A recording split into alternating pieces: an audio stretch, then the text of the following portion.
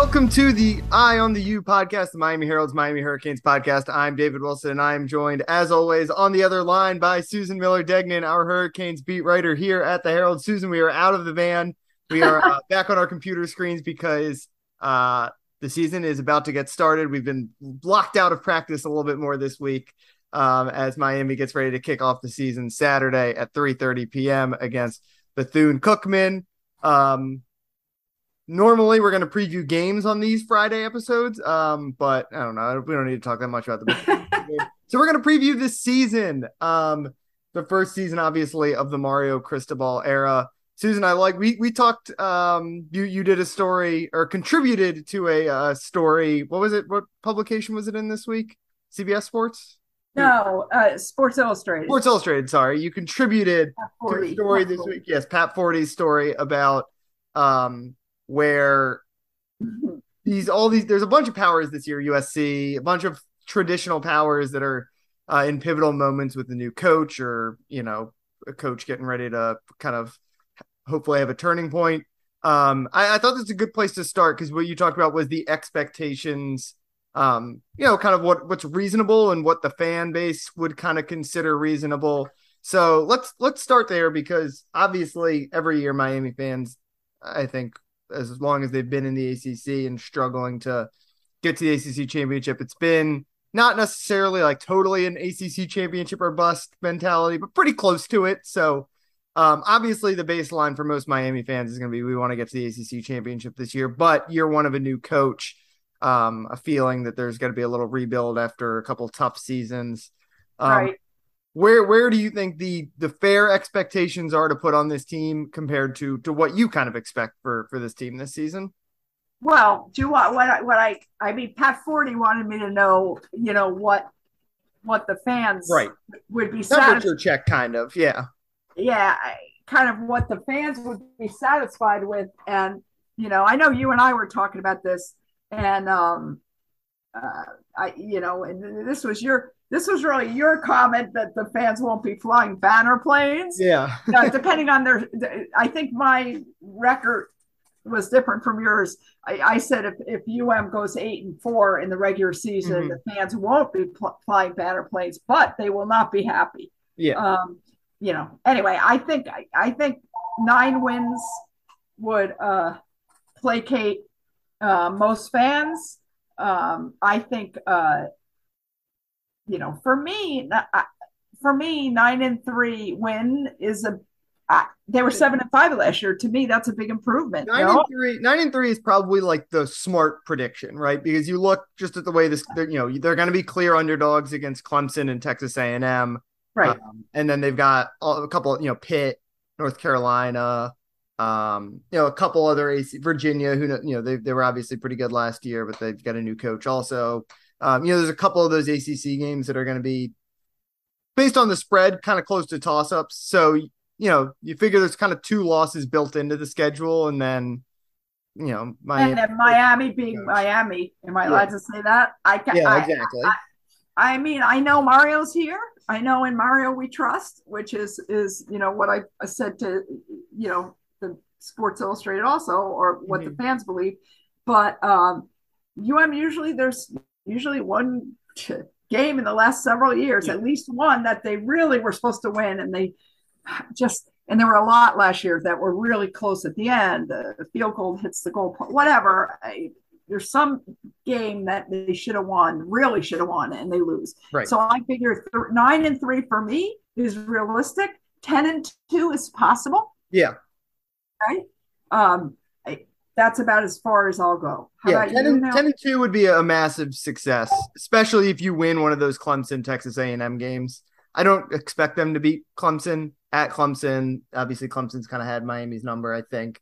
I think Clemson is going to be very good this year, bouncing back after last season. But Texas A&M, that team was obviously they have a ton of talent, but they were kind of disappointing. I know they beat Alabama last year, so it's weird to call it a disappointing season. But after we saw them in the Orange Bowl, the year before, and they took it to North Carolina, and the whole idea was they're about to take the leap, and they didn't necessarily do that last year. So they're obviously in a much better spot than Miami as a program, but I don't think they're especially when you have a quarterback like Tyler Van Dyke. I don't think you're going up to Texas A&M and thinking you can't win that game. Obviously, they're going to think the same thing at Clemson. I feel a little less confident about that because of how good Clemson is. I think, especially defensively, their defensive line is awesome.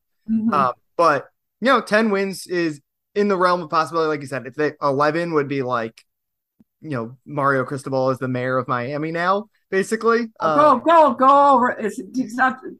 Maybe he becomes the governor. Yeah, maybe the governor, and then but 10 feels that like that is. I think 9 is the safe number. 10 though, like you said, I don't think feels unreasonable, but it would be massively successful, and 8 would be, I think, a little bit of a disappointment, but year one of a new coach getting his guys in, all that kind of stuff. Like I think everyone would be like, all right, we're it's an improvement over the year before, obviously. No, I think the fans would be griping, and I kind of understand that. To me, 8-4 would be a disappointment, but it would be a disappointment. Okay, but no batter planes. But right, yeah, that's not gonna feel. You'd be annoyed, but you can justify it. You can come up with excuses that make sense depending on how the game went. Right. Yeah, well, that's the other thing. I mean, I think so another next topic I had on here was just like, what does Mario Cristobal have to do this year? Not a specific win-loss record to like kind of feel like things are going in the right direction. I think the obvious one is keep recruiting, and that takes winning and looking good. But the big thing to me is like you said, that it depends how the games look. They have not, other than since they beat Notre Dame in what year was that? 2018 now, I guess. Yeah, 2017. They've not, against a marquee opponent, looked good in any game, right? They got killed by Clemson, obviously, later that year. They got killed by Clemson during the pandemic year. They got killed by Alabama last year. Obviously, they got some top 25 wins last year, beating Pitt. But against like a real marquee top 5, top 10 program, they have not looked competitive. And I think if Mario Cristobal can get them, I don't think they need to beat Clemson. I don't necessarily even think they need to beat Texas A&M. But if those are competitive, close games, at least one of them, then I think that is something that Miami just, like I said, hasn't had since they blew out Notre Dame back in 2017. Well, I since then, really. Yeah, I mean, I think it would be great if they could win one of those games for sure. If they win one of those games and if they go 8-4, well, I guess that would be kind of disappointing. If they go 9-4 and that's one of the wins, like that's just as good as 10-2 to me, pretty much, because it's a sign that they're elevating themselves. I'm not sure I agree with that, but I do think Texas A&M would be a really good way, a really good start, because then after that is a victory at Texas A&M, which I think is possible. Yeah, I don't know. And then Middle Tennessee State, huh?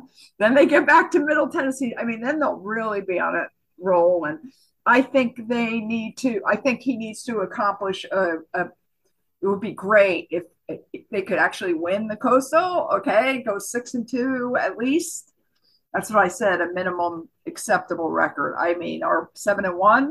They need to win the Coastal. To me, that's a. I mean, I'm not saying that I actually expect that, because I'm not sure how Pittsburgh's going to end up being with the right. Yeah, that's the thing. Quarterback, such a question mark because of So but I think the ACC, that Coastal is, my God, it's just got to be a minimum expectation for me, and then you got to hope. I almost think winning the coast. I've always said this: getting in the ACC title game and then losing it is a bummer. It's almost as bad as just not winning the Coastal. But anyway, Mario has to continue, like you said, recruiting. I think he needs to get that depth, which he's doing through recruiting and the transfer portal, getting that depth, bolstering the depth.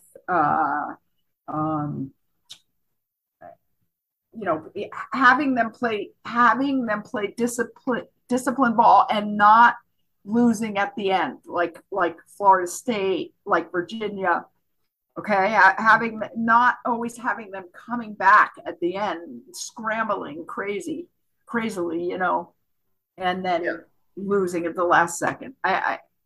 So all those things, I would like some, good coaching on the field, on field coaching, which we've yet to see, by the way. Yeah, I We're not. mean, all that remains the I don't want to say elephant in the room because again, we haven't seen it. It's not fair to judge it one way or the other. But Mario, when he was at Oregon, his reputation was never for what he did in the 60 minutes a game was going on. It was all the CEO type stuff around the program. And when the position he's in right now, like this is the off season is Mario's season in a lot of ways, right? Like when he can dominate recruiting and hire Yeah. all the good coaches and all that kind of stuff. So like it's easy to be like it'd be hard not to be really excited about the way things are going right now. But like you said, we got to see what it looks like when the season comes. And that's what's kind of made it like so hard. I feel like to like write about Miami for the last month or so because like um it's hard, you just don't know what it's going to look like. We don't know what we don't know. It's new coaches everywhere. We don't know what the offense is going to look like. We don't know what the defense is going to look like. We can obviously like take hints from past stops with these coaches, but it's this specific combination of characters is now coming together, and who knows what it's going to look like. Another day is here, and you're ready for it. What to wear? Check. Breakfast, lunch, and dinner? Check. Planning for what's next and how to save for it? That's where Bank of America can help. For your financial to-dos, Bank of America has experts ready to help get you closer to your goals. Get started at one of our local financial centers or 24/7 in our mobile banking app. Find a location near you at bankofamerica.com/talktous. What would you like the power to do? Mobile banking requires downloading the app and is only available for select devices. Message and data rates may apply. Bank of America N.A., member FDIC. Okay, to finish up our season preview, I want to just kind of run through and spotlight kind of like our preseason award predictions. Obviously, at the end of the year, Miami always picks their offensive player of the year, defensive player of the year, all that kind of stuff. So let's give our predictions real quick for a couple of those big award end of season type awards. Let's start with offensive MVP, where there's kind of an obvious pick, I would say. Tyler Van Dyke. Yeah, I mean he's popping up. I think I saw as high as like number 6 on preseason Heisman odds as of when we're recording this on Thursday. The quarterback. If you have a star quarterback, it's hard for the star quarterback to not be the MVP of the offense, right? But it's again he's that good, and we saw the way Miami changed last year when he took over as quarterback. Sure. So I think all the questions about wide receivers and stuff like that, he is the engine, obviously. Yeah, I don't even. It's not even close. And I think if he doesn't end up being the offensive MVP, they're in big trouble. Yeah. Well, what if like Zion Nelson ends up like legitimately being a top 10 pick at tackle? And like we're like, oh, that guy's the best, like an all-American tackle. Could he be the MVP of this team? I still think it's Tyler. Yeah, it's hard for like the value or whatever for a quarterback is. I mean, I don't know. I'm going with Tyler Van Dyke. Yes, you're right. Zion could end up being, yeah, he could end up being a top 10 pick, but I'm still going with Tyler. Yeah. That I'd say it's Tyler, the obvious number one. Zion is like the sneaky. Could he be? And then other than that, I don't know. Like maybe Jalen Knighton has an incredible year in this new rushing attack. Maybe Will Mallory is so valuable as a wide receiver for a team without wide receivers that you give him some credit. But yeah, it's Tyler. And like you said, if he's not, then I think Miami's got problems. What about on defense? And this is one where there's not. It feels like you could pick like 10 different guys here, basically, especially because you don't know who's going to be the best defensive lineman. I know it's true, and I think we're both going to end up picking the same guy. So I don't know. I'm a big James Williams fan. Yeah, me too. Yeah, I mean, I just because he's so he wants it. I mean, he's so there's something infectious about him. I mean, just the way he plays, he's everywhere. He wants it so badly. He's smart. If he can keep his composure, I think he can be the defensive MVP.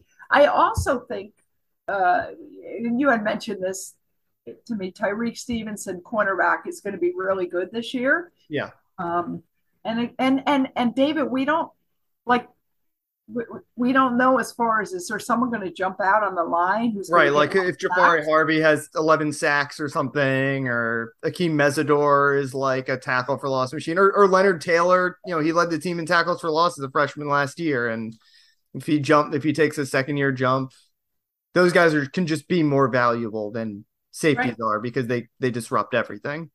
And people will be, here's the thing, people will be, maybe they'll be throwing away from like not near trying to avoid James Williams. Yeah. But they've got so many good safeties.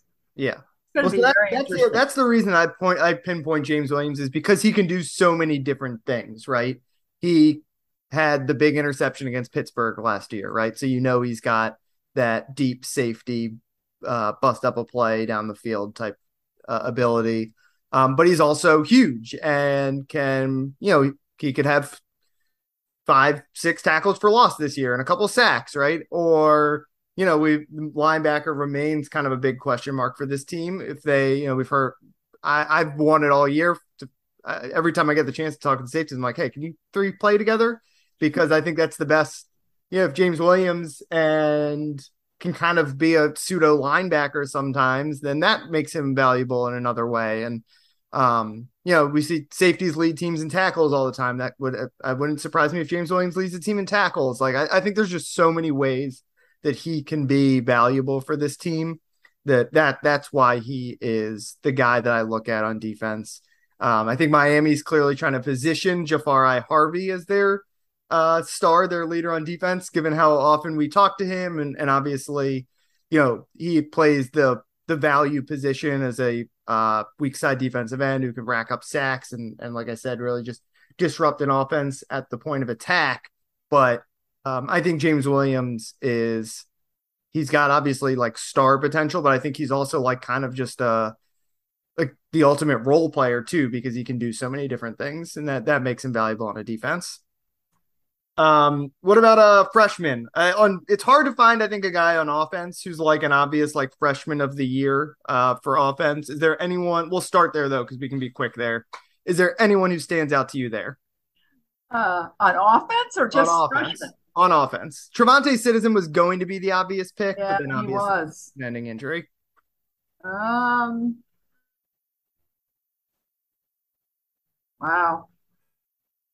Yeah, it's hard to find. It's all defense in my mind. Yeah, I think Jaleel Skinner is the safest pick just because he's probably the 4th tight end, and I don't know if anyone else is that high on I mean, there's some backup linemen, I guess, but how often are you going to see like Matthew Cooper as the backup right tackle get in the game or whatever? Probably not a whole lot. But Skinner, he's so big. He can catch a couple touchdowns this year. That's about the extent of it, I think, on offense, though.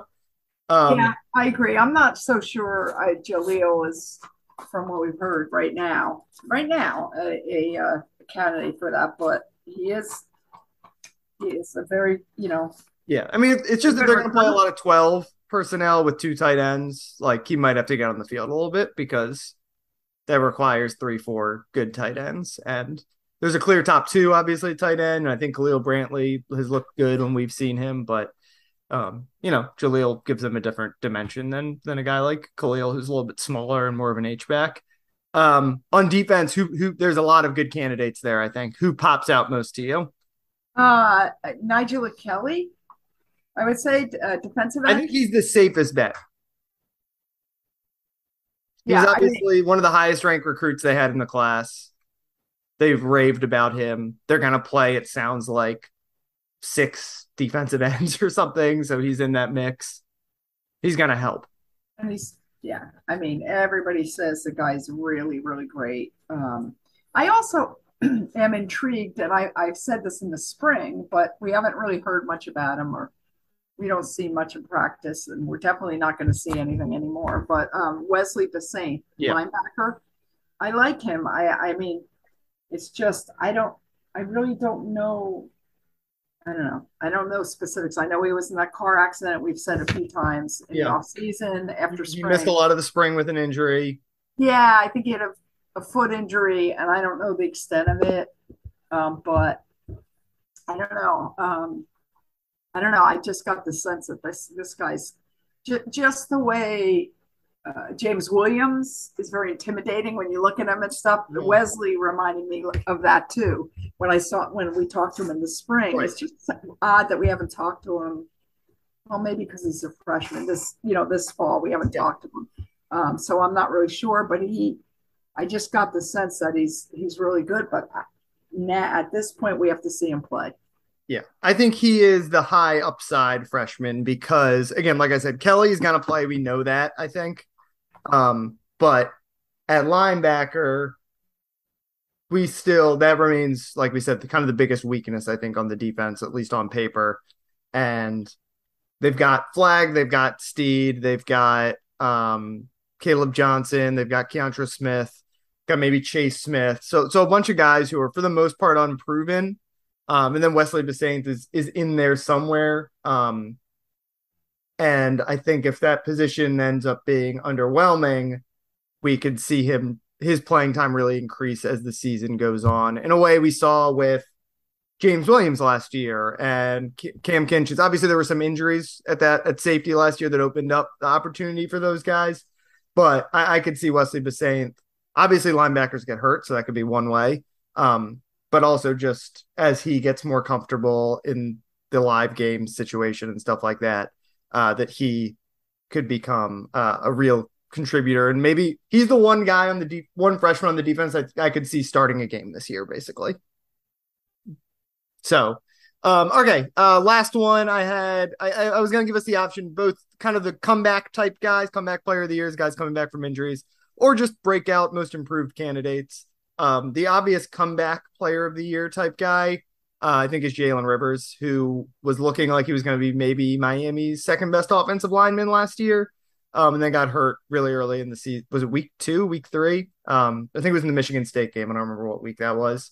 Now he's back. He's going to start at left guard, and sounds like he's still probably Miami's second or third best offensive lineman. So I think he's going to be very good for them this year and a big boost for that offensive line. Are there any kind of breakout, most improved type candidates you have your eye on? Yeah, I just thought of a couple. So I know they've been talking about Corey Flagg a lot. Yep. How much he's improved. He's one. Linebacker also. Here's a guy that I really like a lot and sometimes was wondering why he didn't play more or whatever last year. Gil Frierson. Yeah. I think he's weird because he was good for them 2 years ago and didn't play a lot. So it's an interesting move for him. That's almost a comeback. Like he got it is. I thought a little bit. Yeah. Anyway, Gil, was playing the star position, which is like just another word for nickelback, kind of, according to Kevin Steele, the defensive coordinator. So he's one, and then the other one, I wouldn't say comeback. And most improved, maybe. I just think he's really, really good as Elijah Arroyo, the tight end. I think Will Mallory, maybe they're going to guard a little. I just have this. We haven't talked to him. Have you noticed recently?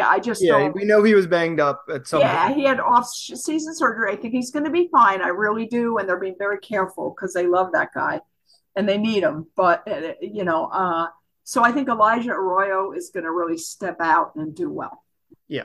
Yeah, I did a story off Thursday spotlighting 6 guys who I think have a chance to be that underclassman breakout. And the only reason I didn't put him on that list is because even though he didn't put up big numbers last year, he started a couple games when Will Mallory was hurt. So he's a little bit of a proven commodity. But yeah, I mean, I think he had like 50 yards last year. So if he could be he could be one of Miami's like top 4 or 5 receivers, I think, this year in terms of catches and yards, especially because of, we've talked about it a lot, the fact that they don't have a lot of obvious guys at wide receiver. They're going to lean probably pretty heavily on those tight ends because I think Arroyo, they're really high on. He's the guy I'd probably look at as the best candidate for most improved. I mean, like, I think you could say like Leonard Taylor also, if he just can improve.